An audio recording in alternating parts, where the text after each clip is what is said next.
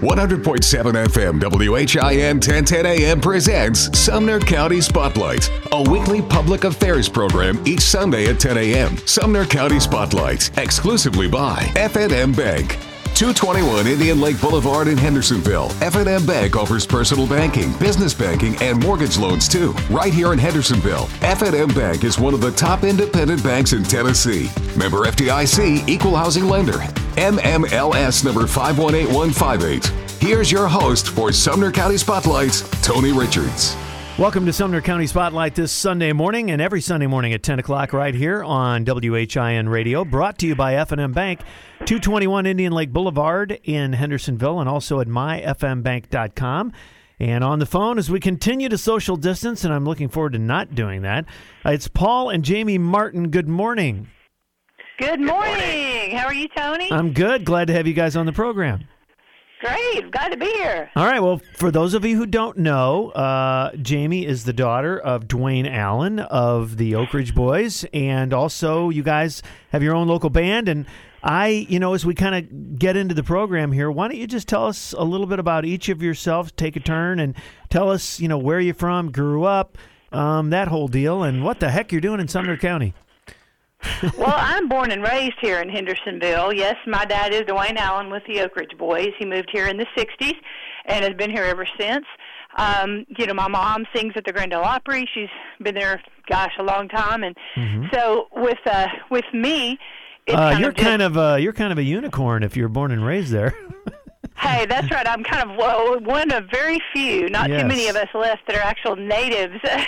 Right. But yes, it's my hometown, and Paul grew up in Kentucky, in Winchester, Kentucky, and has been in music now for over 30 years. And so he moved down here, Paul, what year was it? In the early 90s. Yeah, I was the lead singer of Exile back in the late 80s, early 90s. Okay. And when I met Dwayne and my mother-in-law before I met Jamie, so I knew them because we did shows with the Oaks back in the 90s, and I knew them before I actually knew my future wife. And you still got the thumbs up. Amazing. Isn't that great? You must have created a very good first impression. Here. Yeah. Oh, what'd you say? I said he must have created a very good first impression. I guess he did. They kind of welcomed him on in as a bonus son, so it's been great. And you guys have 4 kids, huh? Yes, sir, we do. They're all born and raised right here in Hendersonville, so they're natives as well. Oh, my. And so, it's just everybody, all the Oaks live out here. We all live out here. It was kind of Music City away from Nashville, I guess you'd say. It's a lot of music, exactly. Country music royalty that's from right here where we live. Sure. It's a great place. Well, with 4 kids, I'm sure your household's just calm as can be. Oh, my goodness. Have you been spying? Yeah, it's absolutely craziness, but that's how we like it. Our house, people have always joked about it being like a music store. I know Paul worked with Marty Stewart in his Fabulous Superlatives for many years, and Marty is just like family, but he would always say it is like a music store. It's better than, there's just open access to instruments in every room of our house. So the kids had no chance. They have grown up right in it, and they all play multiple instruments. They all write. They all sing, started singing harmonies from a very early age. And so it just kind of fell right into place that we would begin singing and performing with them eventually, and now we have been doing that since around 2010. I guess we started kind of loosely playing shows with them here and there, and as they grew, got older, got more serious about it. In 2015, we started doing it full time. Right. Yeah, so did during the years I was with Marty Stewart, we taped Marty's TV show for the RFD network, which is still airing today. So what's funny is the kids were on that show at one point or the other. The boys especially were on there many times, and they were little bitty guys. And so we kind of saw the bug bite them very early on. And, and I'd say Marty plays a role in that, too, because obviously Granddad, when I went on the road with Marty and of course, with Dwayne, the kids they were just around. It just seemed like that's what we do, Well, that's what I was going to ask. I mean, how's Grandpa feel about everybody now, the second generation in the business? Yeah, absolutely. He is just thrilled with every little thing they ever do. He's just the biggest cheerleader. He and my mom both. Paul unfortunately lost both of his parents at a very young age. They each died, one at 50 and one at 60. So we know that if they were here too, they were also musicians, and they also had a recording studio and a band. And Paul was on the road playing in their band from the time he was about 8 years old. So it's just kind of a way of life of our family, and they're all very supportive of us. And we also need to point out, we haven't really brought this up, but my mother-in-law has been singing background vocals at the Grand Ole Opry for like 40 years now. So oh my goodness! She knows a thing or two about singing harmony. Yeah. Well, you guys were predestined. There was just no choice for you. Yeah, it's kind of like, what else are we going to do? yeah, exactly. I'm with you. I understand. So tell us about Kentucky and growing up there, and what your influences. Obviously, your parents, but tell us a little bit about that. Well, the Jamie alluded earlier.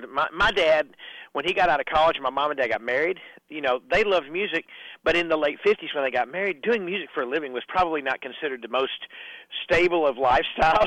Right. So he had an office job, and they had their little band, and we played, around the area where I grew up around. It's around Lexington. Mm-hmm. And he had the studio, and I started out as a drummer, and then I just did that all through my growing up years, and I got my first rock bands and things like that. And there was a time in the early 80s when I went into college, I would be playing, I had a heavy metal band, we were doing like Judas Priest and things like that. Oh, yeah. But then I'd also be playing piano or bass or drums with some gospel group on a Sunday night at a church somewhere up there. It's all about versatility. Music is music. The ones who really love it appreciate every single kind. Yep. I don't care what it is. Every genre, we love it all. It's all good. Yeah, in our house right now to this day, I've over the years I've worked. After I was the lead singer of Exile, and then I worked on trying to be a solo artist in the mid '90s. Then I went and worked with Kathy Mattea, and I played. Of course, I think there's a rule in Middle Tennessee that if you have to work for the Oak Ridge Boys. So I played bass in their band for about 3 or 4 years. It's amazing to this very day. I meet people all the time. When they find out who my father-in-law is or something, they always have a story to tell me. Dwayne gave me my first job, or the Oaks. That was my first job. It's amazing how because Dwayne's been in the Oaks since 1966, and I mean, it's just amazing. And people for a lot of people, and you hear that about George Jones, you hear it about Garth Brooks, you hear it about people who. And there's just something about the entertainment business where it's always someone helping someone else. And there's such a respect for what anybody brings to the table with their unique, whether it's vocals or they're playing an instrument, whatever it is. Yeah, it's like I said, with the Exile thing, see, the group Exiles from where I'm from, I mean, those guys were old. When I joined the band in 1988, I was 25, and they were like 40. Right. But when I got into the band, we had so many common people between us that it was like I'd been in the band all my life because I knew we just immediately clicked on a personal side and a musical side. And something I think it's getting lost these days, with and I'm not complaining necessarily, but when I was growing up, because the areas of the country, like there was an Atlanta sound, and Nashville sound, Detroit there sure was Midwest sound, yeah, and we were kind of not quite as because of satellite and internet and things. We're so connected now. I think people can put together music that sounds like it was cut in some urban area, and it might be out in the middle of a field in Nebraska, Paul, I never really thought of that. That sort of regional thing has maybe been lost. I mean, people just knew, Seeger, Nugent, Motown, all Detroit. You got REO Speedwagon in Chicago. You've got Mellencamp in southern Indiana. It's just interesting. The Memphis sound, right. Rockabilly came out of that part of the Tennessee, and then of course, in the 70s you had like the Stax sound. But it's amazing because we all loved it. But I think people made I think a Tom Petty and the Heartbreakers. There was a noise they made that was their own. And like I say, even with our family to this day, the way we perform and sing and play together, it's kind of like we have this noise that we make that it's kind of hard to describe. Mm-hmm. I think that is especially true with families. I don't really know of anybody. The best harmonies, my opinion, again, personal opinion, are always families. I don't care if it's Osmond Brothers, Bee Gees, there's just something about it. Yeah, we talk about the DNA matching. You know, that when you have children that you're singing with, they're coming from your DNA. So you sound so similar, even though the voices will be, some are high, some are low, some are strong, some are quiet, but they all have a very similar quality. So when you put them together, we talk about this in our show. It kind of locks in like puzzle pieces, and then it just sort of it's like riding a wave. You know, it just is like an ebb and flow of a wave once the harmonies lock in. Right, where with other people used to have to what they call overdub to do get that sound. Whether it was, I know Richard Carpenter was enamored with that when he was little and did this whole over. Les Paul. Yeah, Les Paul. You've got, there was somebody. Oh, Barry Manilow did a lot of it too. Yeah. So it's just interesting. But when you have a whole crew like you guys do, it works out. And you know what's bizarre is all four kids, they all seem to have perfect pitch. It's bizarre, or at least relative perfect pitch, because we've been honored in the last 3 or 4 years, especially when we first started doing this. One of the old guys, there's an old guy. He's still alive, but I don't think he's really working anymore. He's what they call a show packager. He does. I mean, the Oak Ridge Boys, Exile, everybody's worked with this company for years, and he started booking us on fairs early on. He really was very supportive, and he told me, he said, Paul, you need to have a version of the national anthem. Get your version and work it up and have it in your hip pocket. So we did. Well, as a result of that, we did the Music City Bowl this past year. We've done a ton of NBA. Now, do you games think that he knew that without really telling you why? But he knew it might open some doors and get you in some other places you might not have thought of. I'm sure. Yeah. Because he knows, and especially their specialty is really the fairs. But fairs are still family. They're still a family event. And, sure. And I think there's still a lot of people that are looking for something they can go to and not worry about what we're going to be exposed to. And so, but it really opened a lot. It did open a lot of doors for us. And what's funny, our arrangement we have, like I said, getting to do it in all these different venues. But what the neatest, it's sometimes a compliment. Somebody might look you in the face and say, "Hey, you guys are really good," or "We really like you," and you really appreciate that. But the compliment that always gets me is when people have no idea who you are, what you're doing there, and when you start singing the anthem. We've done some festivals outdoors where maybe we're standing we go on stage and we open our show with the anthem, and it's fun to watch people turn their back to face the flag on the Capitol or the courthouse or wherever in the town. Yeah, exactly. We start singing, and then all of a sudden you start watching people's heads turn back and look at us with this surprised look on their face. That's what that's the kind of stuff that's just so much fun to see. You go, hey, maybe this is working. Right, exactly. It's like, wow, there must be something here. Well, so let me ask you real quick, Paul, what pushed you out front then? Because you said you sang lead for Oak Ridge for Exile, but you also said you were a drummer. So how did that come to be? With my dad having the recording studio, I wanted to be, when I was a little kid, my two heroes were Ringo Starr from the Beatles and a guy named Willie Cantu, who was Buck Owens' drummer. When I was a kid, Buck Owens had a TV show that was in syndication that aired on, in my hometown. I would watch it on local TV. And those were the two guys I wanted to be a drummer, and those were the two guys I looked up to. And funny enough, Willie I got to be great friends with because he lives here in Nashville. I met him several years ago, and I've never met Ringo, but I've gotten, I know a lot of people who work with him and stuff. But it's always exciting, isn't it? Yes, it really is getting. And when I was with Marty, we worked with one of my musical heroes, Roger McGuinn of the Byrds, who's in the Rock and Roll Hall of Fame. We toured with him and got to be kind of like the Byrds. Mm-hmm. And Roger was the sweetest guy. It's when you meet your heroes and they're wonderful people. It's just so much joy. And I must tell you, in regard to your in-law and the whole band, really, I literally can't think of ever hearing anything negative about the Oak Ridge Boys. I don't care if it's Richard or anybody. The experience they have, and that can't always be easy to do, especially when they were in their heyday and you're getting yanked 10,000 different ways, and you're trying to be nice, but you're exhausted, and et cetera, it's funny, when I joined Exile in 1988, I didn't know Dwayne or nobody in the Oaks at that time. What I did know was the Exile guys, about 2 years earlier, when they were just gone country, they did a bunch of dates opening for the Oaks when the Oaks were like still in the arena days, like their Garth days, I guess you'd say. Yeah. And all the guys in Exile spoke so highly of the Oaks then because they took care of their acts. Yeah. And we actually modeled our business model with Exile. The way we did our business was exactly the Oaks business model. Mm-hmm. And then I finally met Dwayne, and and then we did shows with the Oaks while I was there.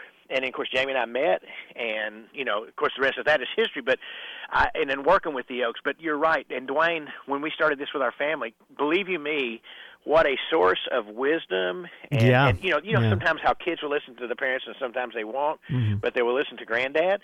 And he's always told them, guys, he said, when you go in to play, you go in with a great attitude. You go to do a good job. He said, when you leave, you want people smiling and glad to have you. He said, and if they have you back, that's your greatest compliment because they really liked you and they really liked the way you treated them. He said, but the minute you do something ugly, he said, everybody's going to know about it. It's magnified 20 times. There's no question about it. We're up against our first break. We're talking with Paul and Jamie Martin, and a little bit about the Oaks as well. And you're right. I mean, one of the other things before we hit the break here real quick is not only just how they've conducted themselves over their careers, but what they've done for Hendersonville, what they've done for the local community, and staying with their feet firmly on the ground, which I think is a huge compliment. So we're gonna come back and talk a little bit more with Paul and Jamie Martin right after these messages here on Sumner County Spotlight on WHIN. We'll be right back after this. F&M Bank presents Sumner County Spotlights. Since 1906, F&M Bank has been serving Middle Tennessee with first-class products and services. Visit them today at 221 Indian Lake Boulevard in Hendersonville or myfmbank.com. Welcome back to Sumner County Spotlight here on this Sunday morning, brought to you by F&M Bank at 221 Indian Lake Boulevard in Hendersonville, and also at myfmbank.com. And on the phone, having a good time chatting with Paul and Jamie Martin. And Jamie, I think we've talked to Paul plenty. Let's talk to you now. I didn't mean to take over. No, I think so, too. Oh, I'm quite sure, Paul, she's used to it. Come on. It's okay. Actually, I always tell people I make all the important decisions at my house, but there just hadn't been any. Yeah, okay. It's funny that you say that because I was just having that conversation with my wife, and of course, I lost. Oh, so anyway. It happens, it's okay. We love you anyway. No new car for Daddy, but I gave it a shot. So anyway, Jamie, so you grow up as Dwayne Allen's daughter, and you stay in Hendersonville. You're born and raised. You go to school here in Sumner County, and how did that work? Did you see your pops much back then? Well, always during the week we did. He was gone nearly every weekend while I was growing up. I lived through the heyday, the Elvira days, if you will. Those of us that are old enough to remember that early 80s span of time where basically they had changed from, in the late 70s, gospel to country, and then had Y'all Come crossed Back to over to pop, their too. first single. Yeah, that was like 76 or 7. And then they went on into the early 80s, had a greatest hits CD. They were doing pretty good. And then all of a sudden, 81, right, Paul? Am I right on that year? Yeah. And Elvira hit, and it became not only a country smash, but it was a pop crossover hit, and it was just like, isn't that whoa, funny Katie how bar the door, here we go. You think you're cooking and you're having a great career, and all of a sudden this happens, and it's not even remotely close. It's a whole new planet. It was success times 100. I mean, and explaining how that was back in the day, to our kids, it's hard for them to understand because, music is so just widely accessible now with social media and internet. But, back then you had to, in order to have that type of success, I mean, you had to be on a television show on one of the main 3 networks. And, we did have then cable come along and, of course, MTV and then TNT and all that, and that helped really. Yeah, but I'm sure your dad and the guys knew. I'm like, oh, boy, we're never going to be able to have a show without this one now. Oh, gosh. Oh, yeah, never. I mean, they would kill them. They're happy to do it. They're happy to do it. It was one of those songs that it made their career. It changed their lives. It really did. Isn't it funny how the simple ones do well? It's not like it's this big, complex piece. Exactly. But it's the KISS method, to keep it simple, stupid. Yeah, exactly. You always hear that, but it, like my dad always talks about that. It just needs to be memorable and singable. It's got to be something that everybody can easily sing and understand and remember. It's if you walk around finding yourself humming it or singing something, it's probably going to be a hit. And that you've remembered it. And anyway, so that was a really crazy time. But I did see them a lot because they were home during the week, and any activities I would do at school. I was a cheerleader when I was in middle school and high school. My dad loves basketball. He couldn't wait to get home and go to that Tuesday night basketball game, and he was there, and everybody knew him and my mom, and he knew all the players and the coach. I mean, so that he was. So when was how old were you? How old were you when Elvira happened? Well, let's see. I was 9. Yeah, about 9, almost 10, turned 10 at the end of the year, I guess. Yeah. Okay, and now, as I recall, and correct me if I'm wrong, but as I recall, when all of that happened, and there was the height of not just Elvira, but just of their careers. Because of your dad in particular being out front, maybe more so than the others on occasion, although they were all there, but he ended up doing some emceeing and things because he could do that stuff, right? He used to be their MC. Yeah, he was hosted, a DJ in but didn't college. He had been a disc jockey. Didn't he host some awards shows and things like that too, though? As I recall? Yeah, let's see. I'm trying to think. I'm sure for sure in the gospel days early on because he was their spokesman on stage that did all the talking, but it kind of just ended up where he was doing so many of the leads. It got to be, it wears your voice out after a while, of course. Yeah. So Joe Bonzel came along and, of course, has that natural gift of gab. He is so quick. He's so funny. He's a wonderful, wonderful MC, spokesperson. He's just amazing. Yeah. So things started shifting over, and Joe became that person for them on stage, and then Daddy would continue singing lead. And they all do their own leads, and they all speak from time to time, but Joe does most of the talking for them on stage now and hosting and that kind of thing, just because he's so gifted at it. Right. Well, it was a crazy time, and then when I had a chance to interview Richard not that long ago, that was probably 6 months ago, but we were talking about the whole President Bush thing, the first Bush, and huge fan, and that clearly helped that career continue and continue and continue. Sure.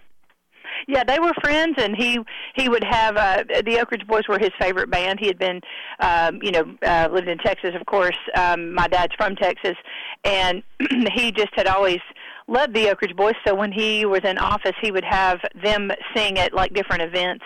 As a kid, we got to go to the White House when the congressional barbecue. I remember happened one year. Oh my gosh, that had to be fun. I guess it was the South Lawn, and they set a big stage up and had all of Congress out there and their families. That's right. I remember that.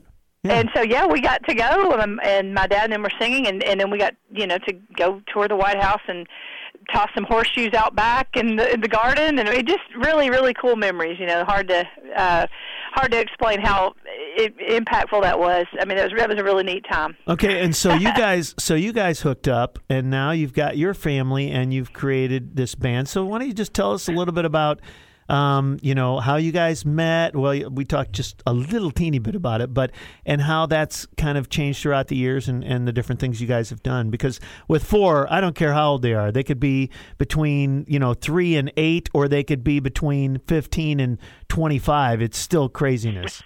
Oh, it's constantly on stun. Our schedule never seems to slow down. I don't know, but Paul and I met when he was still the lead singer and lead guitarist for Exile, and they were had done plenty of shows with my dad and them, and eventually Paul and I ended up started dating in 91, and got married in 95, and never ever fathomed that we would end up with having 4 children.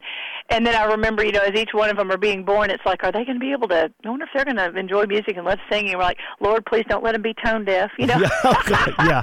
Not really. But you know what I mean? You don't know what they're going to like. And so as they have when they started growing, there's just always been music all over the place, all over the house, and constantly in the car, at home, and all kinds of music. So they were exposed from birth, to just everything that we loved. And it's been really neat to watch them become little music historians like we think we are. Where you just love so many different styles and kinds. Well, to us it doesn't seem like history, but I guess it is. That's right. It's like you just love. It's just fun to. It's like we love Trivial Pursuit of the music industry. Of every type, and so they're like that too. You might hear. Don't challenge the Martin family to any of that stuff. Oh, they always laugh. It's like, name that tune. Oh, are you kidding? We would be like absolute world champions. Yeah, not only can we name it, we can sing it. We can play it, and we can play it in one bar. Exactly. Okay, so tell us about your kids. Tell us about, when you started. It's one thing to have 1 or 2 into it, but, all ears are into it, and what instruments they gravitated to and those kind of things. How's that going? Well, our kids are now, they range in age from 13 to 22. Mm-hmm. So our oldest is March, like the month. He is 22, and he started really early. We got him he was picking around on, picking up guitars and hitting drums and little pots and pans and fake keyboards when he was a baby. But at 2 years old, we got him a drum kit, and within, just a few days, he was sitting there playing a swing beat and playing little, crazy. Loving little things like that. A little prodigy. Completely. I love it. Sure, and we thought, this is neat. He talked really early, and he started. You could show him a chord or two, and before you know it, he would just take it and run with it. Pretty much self-taught on just about every instrument he plays. He's now 22 and plays bass and guitar and acoustic and drums and keys. He writes. We have a studio. We have one, but now my boys also have their own. So he's recording things from top to bottom and then doing all the vocals. And I got you. Yeah. So he's really just dug deep, Well, one thing, hey Jamie, real quick, just the other day, he's been writing with quite a few writers in town, and just about a month ago, one of the songs he had written, he demoed it for him, and the song plugger for one of the writers, they actually pitched it to Keith Urban and Kane Brown. Well, that was kind of his first ever pitch. He was so excited. Great, yeah. But I mean, he's writing that good. I mean, he's writing songs. That's what's amazing. I mean, here we are, us old guys. We had to learn all this as we went. These guys are popping in the studio. They're doing everything themselves. You're like, what? I would have had to go to 4 studios to get that kind of sound. It's crazy. I know. It's crazy what they do. It blows my mind. I mean, we literally have to take reels of tape in our car. Okay, let's go over to this studio. We'll go over to that studio. Unbelievable. Yes. It was amazing when the world of digital recording opened up, because all of a sudden just the possibilities are endless, and you can just electronically transfer these files back and forth and keep adding to it. So, March is really into all that. And then when you move on down to the next child, that is Kell, Kell, and he is our 19-year-old. And every bit as fascinated and obsessed with music as his brother, and they couldn't be more different in personality. March has always been a little bit more of the outgoing, messy artist, just funny, louder personality. Kell is quieter and more reserved and very, very neat, and folds the neatest stack of clothes you'll ever see in your life. Mama loves that. Yes, but they perfectly complement each other, and so Kell is our keyboardist in our band. He plays keys, piano, all of that. He is synthesizer, just anything to do with a keyboard, he's all over it, and has been since he was very young. Cool. And we're just kind of like a little mad scientist.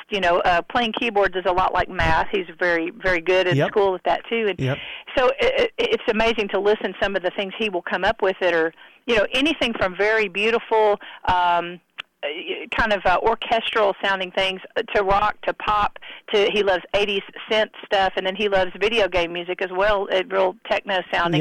He just kind of writes everything in between. So they're really cool together and doing a whole lot in their studio these days. And then you move on down to our next child, was our first daughter that we had, and she is her name is Texas, like the state. She's named after Paul's mother. I like was his that mom's name. That's cool. Yeah, and so that kind of explains why all of our kids have unique names, because we knew if we ever had a little girl, we would name her after my mom. My mom died of breast cancer at 30-some years ago, and Jamie didn't get to meet my mom, and so when we got married, she said, well, if we ever have a little girl, we'll name her Texas, because my dad's from Texas. Yeah. And we'll play tribute to her. How sweet is that? That's great. So we knew without a doubt we had to come up with unique names for the boys. We didn't find out really if we were having boys or not when Jamie got pregnant. So we just had these names. Actually, Nora Lee, my mother-in-law, the boys' names were her suggestions, and we loved them. Well, I'm sure she's not Daddy's little girl or anything, so. Oh, God. Yes, I'm telling you. I know that's better, exactly right from day one. Yep. And she's 15 now, and believe it or not, she is our drummer for our band. She's been playing on the road with us since she was 7. Awesome. And she, recording in the studio, her first track, she was 8, and that was on one of the very first projects that we recorded together. She actually... people think you see the video on YouTube. Yeah, people think you'd hire a bunch of like Nashville musicians or professional, session players to come in and do your tracks, and we would just come sing. Oh no! Our kids actually were like, "No, I'll play that." That's right. So, we got the complete package here. That's right. So we it's just been really so much fun to watch them blossom and grow. And she has been a writer since she was very tiny. At no lie, at 3 and 4 years old. she was walking around humming melodies and would be making up words. And we did a brief stint with a web TV series early on. We went by a different name called Martin Family Circus for about 8 years. So when we were in the early stages of that, band configuration with the name Martin Family Circus, we did a web TV series. And it came time to come up with a theme song. Well, Texas wrote it and sang it, and Paul recorded it in our I got to studio, tell you, I would much rather watch this than any Kardashian show. You guys should just find, get that reality show going again. Make you blush. Because it was really neat. Yeah, because go ahead. Yeah. No, you go ahead. I was just saying she came up with that, and so Paul's like, well, let's get that recorded, and she did it, and we listen back now, and just she could probably cringe thinking about exactly. That's terrible, but we just loved it. 5 years old. I mean, it's like, hey. All right, well, we've gone through 3 of the kids. She did that. We've gone through 3 of the kids. We got another one, and we've got a break to go here, so we're going to have to come back in just a little bit and hear about number 4. That perfectly. We're on the phone. Yeah, we're on the phone with Paul and Jamie Martin, and we're going to come back with more of our program in just a minute. We appreciate you joining us this morning. F&M Bank presents Sumner County Spotlights. Since 1906, F&M Bank has been serving Middle Tennessee with first-class products and services. Visit them today at 221 Indian Lake Boulevard in Hendersonville or myfmbank.com. And welcome back to Sumner County Spotlight this morning. We're talking with Paul and Jamie Martin. We're having a really good time chatting this morning on the program, and we've gone through 3 of your 4, so we can't leave out the baby. What's going on? All right, that's Talent, and a lot of people say her name is appropriately given. But she spells it a little different, Tallant, and she is 13. And boy, I tell you, came out just singing from birth. She loves to play instruments and write. She's kind of like our oldest, March, in that she's a multi-instrumentalist. So she plays guitar, bass, and piano, and is so such an integral part, because when we're putting our songs together live, you've got to have bass, drums, keys, and guitar. And if you think about it, we've got Texas playing drums and Kel plays keys. March or Paul could play guitar and bass. Well, then sometimes you're like, well, wait a minute, who's going to play acoustic? And they look over at me, and I'm like, hey, whoa, no. Look, somebody's just got to stand up here and look good, y'all. Like, I don't play, okay? Yeah. So, just kidding. But when Talent started showing this knack for picking up, instruments and really being able to play them, and Paul could say, "Hey, honey, play. Here's some chords here to this song. See if you can play this." Well, just within 20 minutes, she's sitting there strumming like she's been playing it for a long time. And I'm like, crazy. How do you do this? How do you do this? I get it from him. I'm sure it didn't come, unless it came down through, earlier generations in my bloodline. But anyway, so she now covers whatever instrument, she and Paul and March kind of just trade those guitar parts around so like that. So who is the, tell me about the vocals, because everybody sings, but who enjoys singing, who likes to be out front, who likes to do that? You know what? That's actually, we all 6 sing. We all 6 sing leads, and we all 6 sing harmonies, and we move around on different harmonies. So when we first started out, Paul and I have always sung together. I guess it kind of got started in 2010, sitting on the couch singing actually a Chicago song. He and I were. He was playing guitar and I'm singing, and March came breezing through and was adding a harmony as he walked by us. Like, whoa, come here. Sit down. Can you hear that harmony? Yeah. And he was like, yeah. And so I said, yeah, sing with us. Well, then we called the other boy in. Hey, can you hear, do you hear this harmony? And yeah, I can do that. And so we were like, wow. And realized they had pretty high voices at the time, and they could cover some of those high Beach Boys harmonies on Wishing You Were Here, from by Chicago. That was the Beach Boys singing. That's not exactly one of the easier. That's not Saturday in the Park. Wishing You Were Here. That's a little more complex. Yeah, you guys are going for the pros cool. here. So we started putting that together and ran over and put 3 or 4 songs together, and in a few days called my mom and dad, said, hey, we want to show you something, look what we've been doing. And it was just like, it just came so easy to them. You just show them a part and they could hear it and stay on it. It's just kind of a God-given thing, I guess. They could just hear it and stick to it. So then next thing you know, we were singing around and doing some little performances here and there, and just for fun, but it kind of started growing. Well, a few years down the pike, their voices, the boys, started getting low. And we're like, wow, how are you going to do those Michael Jackson harmonies now? You know, Jackson 5 song with those really high Michael Jackson things became a little difficult. But all of a sudden, then we had these girls that were, you know, several years behind them, but now they were growing up. And it's like, hey, can you hear this harmony now? Easy substitute. And there you go. And they could. So it just kind of became, okay, now we can do all this. So, you know, usually now, we will take turns when we're live. All of us do sing leads. Paul, you know, he's got some hits that he sang on with Exile during the, you know, his tenure with them, as well as other people he's played with, or just songs he's written. He might sing, or some of the old, like maybe classic rock hits that he grew up doing, or whatever in his band days. And like I might do that kind of, you know, just anything that was maybe early pop hits or country, or maybe gospel stuff that we're doing, whatever. The kids all have interests in lots of different genres of pop. They all write. So from time to time in our show, most of the time it's going to be maybe like March, maybe Texas singing most of our leads. But then we'll push Kel out, and he sings some. Talent does, so do I, and so does Paul. So hard to say, you know, who really likes it or doesn't. We all love it, so we just all do it, and it's never been anything anybody's nervous about because they've been doing it so long, since they were babies, you know, little kids. Can you guys tell me about the timeline of the band? And, you know, it began as one thing, and now here you are in 2020, and tell us kind of how it's all evolved and when it happened and when it all started. Yeah, I would say 2010 would be kind of the catalyst moment when I was talking a second ago about us kind of sitting on the couch. And then actually go back the year before that. This is true, yes. Yeah. When I was with Marty Stewart, the boys, when they first started school, they went to Merrill Hyde Magnet. And I was, you know, before I went on the road with Marty, I just worked in my studio and doing, you know, stuff here locally and trying to raise my family.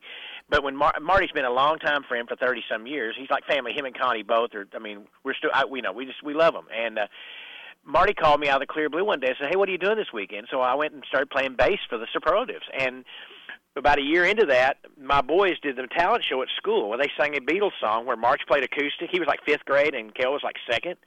And they did 8 days a week. And when I showed it to Marty and the guys, Marty does this show every year at the Ryman Auditorium called it's called the Late Night Jam. Thank you, Jen. And so it's a late show, but he said, well, they got to do this. Well, instead of doing the Beatles song, they said, hey, we want to do the Staples family song called Slow Train. So the band backed them up. Marsh actually played electric guitar on it, and so me and Marty and the guys backed them up. Jamie and the boys came out and sang it to a packed house at the Ryman. Were they nervous, or did they not even think about it? No, I didn't think one thing about it. That's the best part about being young. They have no idea what they're about to do. No idea where they're standing. Exactly. The first time we sang a national anthem was we did the Indiana Pacers Chicago Bulls game, packed arena. And we were hoping to do a test run, maybe go to Jamie's, you know, over Beach High School or somewhere. Look, I don't care who you are. Nobody likes that pressure doing that song. It's just everybody I've talked to. But to them, they're probably whatever. Well, we walked on the court in the arena. And we step out on the court and sing it. And, of course, as we were walking off the court, March looked at me and goes, Dad, your hand was shaking when you held the mic. I said, yeah, you think? Because I knew we'd never done this before. And I was terrified. I mean, I was trying to hold it together. You know, they this up in front of 20,000 people. Yeah, they can put you in a football stadium with 80,000, no problem. But ask me to sing the national anthem. Okay. You know, we've all got things that we're okay with doing and things we don't know what to do. I mean, for them, it just comes natural, and it seems like, everybody knows how to sing those parts, don't they? I mean, like when they were little, you just sing and you just assume everybody hears those harmonies or everybody can play this, you know. So it really was nothing but like Paul and I would be sitting there shaking going, oh, my goodness. Yeah, exactly. So, okay, so in 2010, so you start doing this, and then what happens? How do you... do you decide you want to start doing some gigs? You want to just do some recordings? I mean, what were you going to do? Yeah, Paul, you want to take that one? And we would just because I was still touring with Marty, so I was gone a lot. So, but what we would do about 2 or 3 times a year in those first couple of years, we'd find little fairs to play or little restaurants. We'd go in and sing. We just do it acoustically. You know, the boys nobody had really gotten to the point where they were really competent players just yet. So we would go and play, and I would just play acoustic, and we would sing. It was all about the harmony. But we taught them harmonies first, so we thought that's important. You know, so about 2014. I had put out this solo record. Marty had all the band guys do a solo project. Well, in my hometown up in Kentucky, they wanted to do a CD release kind of thing. Well, Marty and them said, "Hey, Paul, we'll go play with you." And I said, "Guys, I don't want you to drive all the way up there." Blow it all I appreciate up. that, Yeah. but And I said, no. I said, it's going to be cool. I said, tell what I'll do. I'll just go up and do about, we'll learn about 5 or 6 songs. I'll just take Jamie and the kids, and we'll do it. You guys don't have to go all the way up there for me. I appreciate it. But so we went up there and played the show. Well, we videotaped it. And when I got back and started watching the playback, I had a perspective I didn't normally have. And I'm listening to the Texas playing drums and March playing bass and Kel playing keys. And I looked at Jamie and I go, Jamie, I think if we don't do this now, we will look back in 10 years and really kick ourselves. I see. So at Christmas of 2014, I called Marty and said, Marty, I'm not mad. I just feel like I got to go do this with my family. And he goes, well, man, he goes, I hate to see you leave. You know how I feel about you, but I understand. Mm-hmm. And so I played with. I finished out my little tenure with Marty, and then I came home from I did a trip to Wisconsin. And I got back, and I got off the bus, hugged everybody in the band, and said our goodbyes that day. I got in my car, I drove back to the house, and I walk in and look at Jamie and said, well, here we go. I'm unemployed, and here we go. Here we go. The life of a musician. Yep, here we go. Yeah, exactly. Well, life is a series of leaps of faith, and sometimes, it's like you said, it wasn't like you were planning on it. You're watching this, and you get this different perspective. It's like, wait a minute, So you went for it. Yeah, it's funny. We actually had in 2004, about this time in 2014, we actually went and had lunch with our pastor. We go to First Baptist here in Hendersonville. Bruce Chester he's a wonderful man. He's a friend. He's not just our pastor. He's a friend. Right. And he's a guy. We just sat and had lunch and told him what we were thinking, and he just kind of said what we were thinking. He goes, well, the way I look at it, your kids, March was like 16 at the time. He said, your window's closing pretty quick here, guys. True. Yeah. And true. And so they're already suspect about hanging out with mom and dad. So let's sure. Yeah, Well, and then we ended up getting just a random. Here we are, 2015. It's beginning of the year. We're like, okay, now we got to start somewhere because you don't have management or an agent or anything like that. It's just you, and you're thinking, we got to start trying to book some shows, So we started getting out there, just kind of putting the word out. And one fair, emailed us, hey, I saw you all. We had done a television show, and she had seen it. And she was like, we've got a fair coming up. We'd love to have you come sing.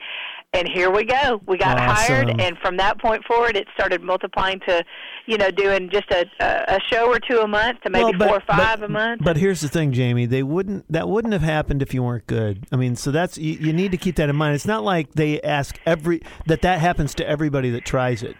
And it's not just because you're Dwayne. It's not because you're Dwayne Allen's daughter, and it's not because Paul was in exile. It's because of what they heard and what they saw, I think. Well, you have to. You might get a meeting set because of somebody that you're connected to. But like my dad said, but once you show up and open your mouth to sing, you better be good, or they won't call you back. That's exactly right. That's exactly right. But anyway, it was so that's kind of how we got started building it. It just kept building and building each year. We would do some recordings. We came up to one show we were going to do, and they said, "Well, hey, bring your CDs, and we'll have a table set up for you to sell them." And Paul looks at me and goes, "Oh, we better do some." Get a CD made. Exactly. So we did it in like 2 weeks. We had it ready to go. It was just craziness. And I think back on those days, like, how did we? I know it's crazy, isn't it? It's like done? It's like either feast or famine. It's like, okay, we're trying to figure out a plan. Oh my God, we're all moving so fast we don't have time to do anything. Yes, and they were little, and we had to then soon enough start homeschooling everybody because we were traveling so much, and our lives just kind of turned upside down. And I'm tired thinking about it, but thinking back on it now. But we just kept moving. You just take one day at a time, like the song, Yeah, and yeah. It's exactly what we did. Put one foot in front of the other, and every day you wake up and make some more phone calls, and what can we do today, and anyway, flash forward now, it's 2020. We ended up, I guess if we go back a couple of years ago, we started noticing that everywhere we would play, we were under this other name we went by for 8 years called Martin Family Circus. And that came about by Vince Gill. He gave us that name kind of just joking because our family was so crazy. I'd worked for him years earlier at his management company, and just out at the Opry one night, out there seeing my mom and my dad sing. We were all hanging out, had all the kids with us, and he's like, well, it looks like a regular Martin family circus around your house. And yeah, so that kind of stuck. And then, we then it changed. And then it changed. We went as that for many years, but we would find as the kids were growing and were very serious about playing. I mean, they're musicians. They want to be taken seriously because they're not just, like I said, standing up there just barely singing. They really take their craft seriously. They write. They write music, and so we would show up to play a fair, and we would notice people would think, oh, great, it's kids. Ugh. They just automatically assume it's not going to be any entertainment. It's not going to be any good, Right. Well, we would just be very nice, and we would play, and then they would come back around going, oh, my gosh, I don't know what I was expecting to see, but wow, that was really entertaining. That was great, So it was fun to watch people turn around and start going, oh my gosh, y'all are really good, and very encouraging to us and all that. But we then noticed plenty of times we would show up and they would hear the name circus and they would think we were a real circus. They would say, oh, listen, the animal entrance is down in that end. Oh, gosh. Oh, boy. Name change time. And so you evolved. So, I think it's time to probably just change this name. So now we started examining things and how are we going to call ourselves, what are we going to call ourselves now? And so we settled. Hey, Jamie, real quick, I'll insert right about 2015 or 16, right after we started doing this, we were at church one day, and our church was having a concert that Sunday night. It was I think it was Mark Lowry and the Martins, who is a guy. That's one of the reasons we went by Martin Family Circus, because there was the Martins Gospel Group already in place, and we know them. They're friends of ours.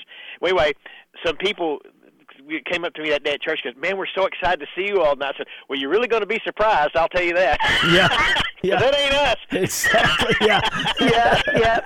Because so there was always a little bit of confusion surrounding our name, and we're like, I think it's just time, to change it. So we started thinking about what to call ourselves, and we settled on Rockland Road, and that came about because my parents, when we lived in Hendersonville, my mom and dad had a studio that they started in our basement, and when my brother and I got to be toddlers, it was hard to have quiet, to record vocals downstairs because you'd hear us running around upstairs and making noise. Right. Troublemaker. So, that's right, troublemaker from the beginning.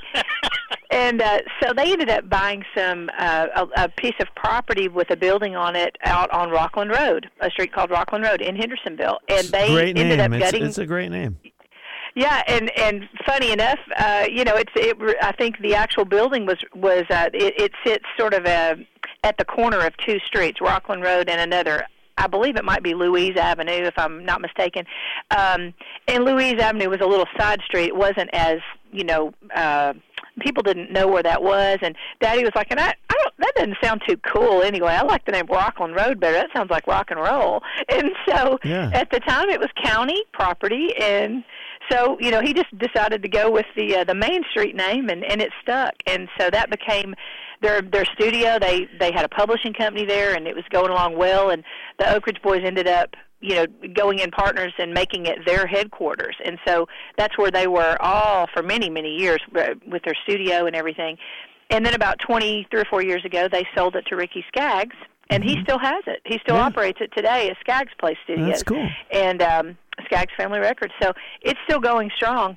Okay. We've gotten to record down there, and it's just where the music got started for us, down on Rockland Road. So that's awesome. Seemed fitting. We are talking with Paul and Jamie Martin of Rockland Road, and on here on WHIN and Sumner County Spotlight. We're up against our break. We're going to come back with our final break. We're going to talk about what's ahead, what's going on, and life post-COVID, which we all hope there will be. We're going to talk more about that in just a moment. F&M Bank presents Sumner County Spotlights. Since 1906, F&M Bank has been serving Middle Tennessee with first-class products and services. Visit them today at 221 Indian Lake Boulevard in Hendersonville or myfmbank.com. Welcome back to Sumner County Spotlight for our final segment this morning. We're enjoying talking with Paul and Jamie Martin of Rockland Road and their entire family. They got a big crew and a lot going on, at least we all did, until about March. Okay, so I'd like to have one of these programs where I don't talk about COVID, but I've yet to figure it out. But anyway. What's that? What are you talking about? Yeah, exactly. Never heard of that. So I think I just think in this area, I'm not sure everybody realizes. I mean, has everybody been impacted? Yes. Has anybody been impacted like artists and musicians? I don't think so. And I just hope people remember that, because nothing has been hit hard. I mean, there's just nothing for you guys. I mean, who wants to do another living room concert? Good Lord. Oh, I know. And people don't understand. It's not just us. It's not just the artists. It's the entertainment industry as a whole. Yes, it is.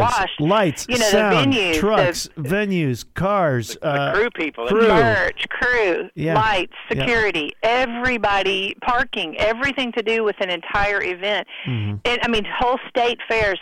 There are huge fairs, state fairs and things that we play.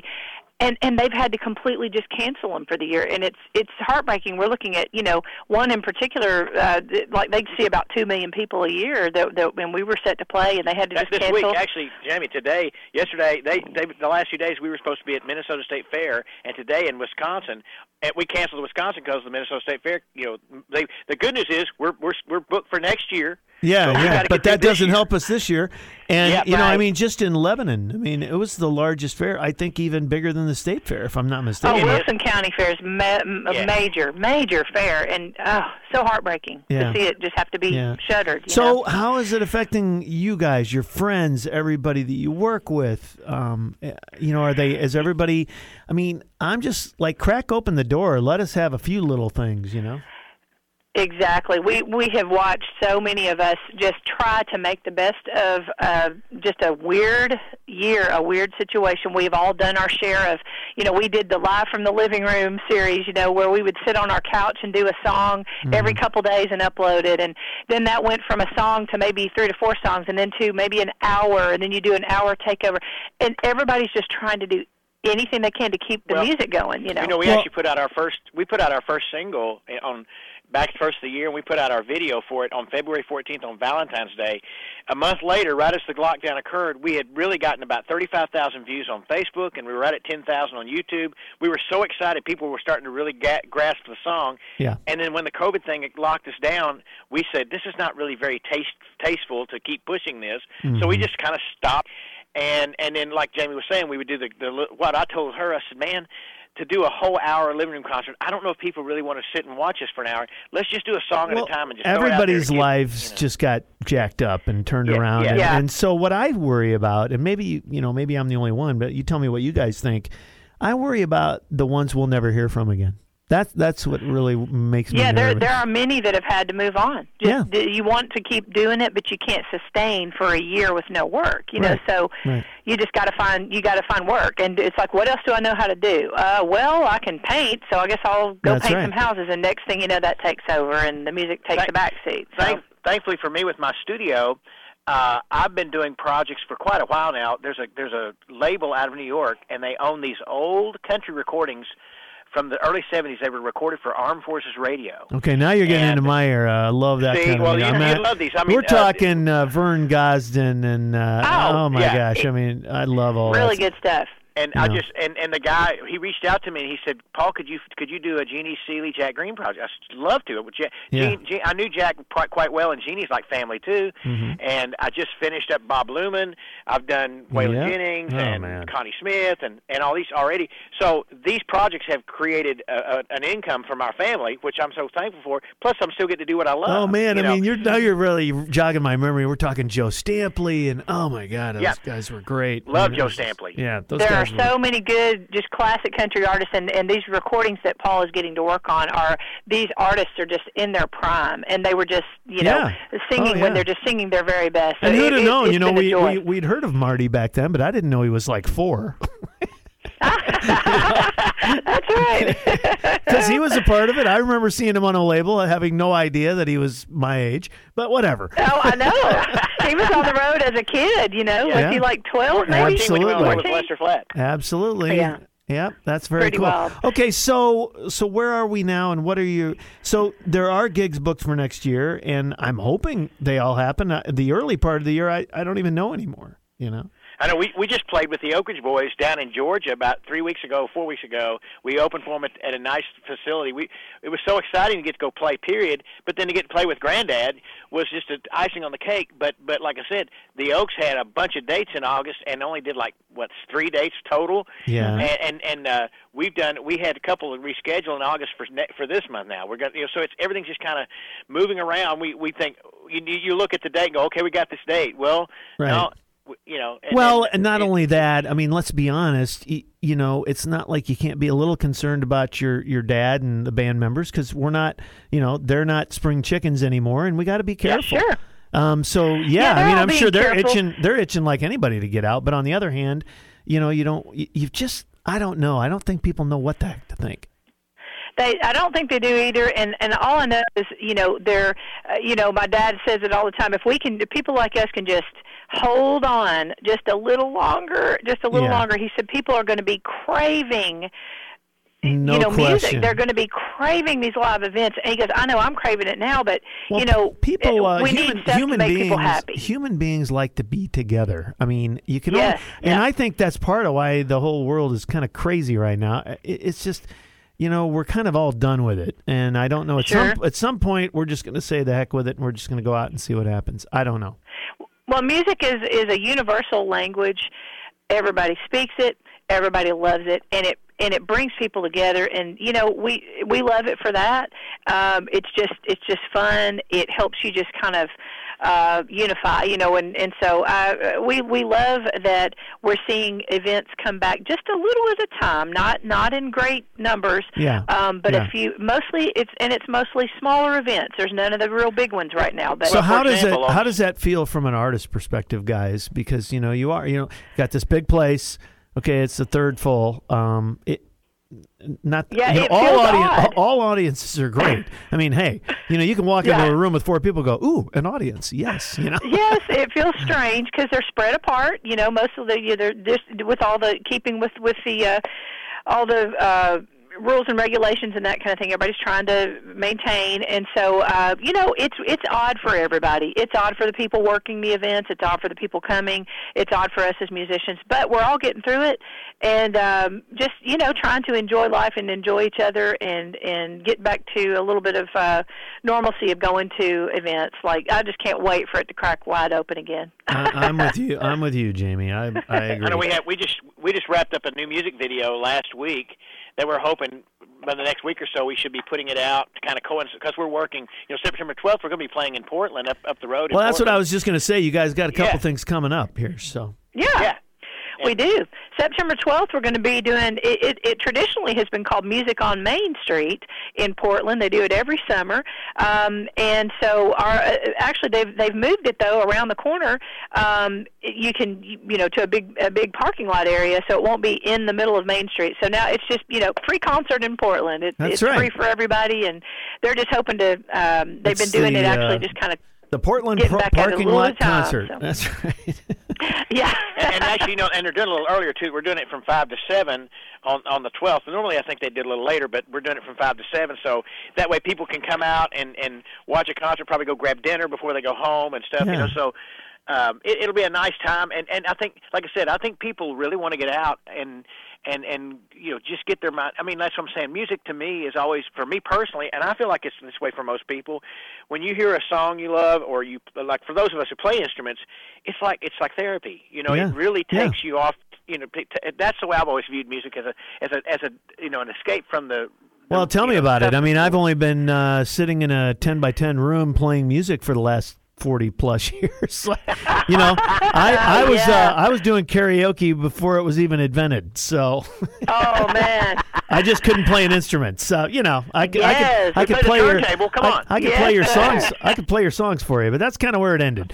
But so Rock and Roll's got you got that. You got another thing coming up, and then we're getting ready to wrap up our show. But talk about you got another one in September, did you say? Yeah, we do. I was just going to say quickly about the Portland show.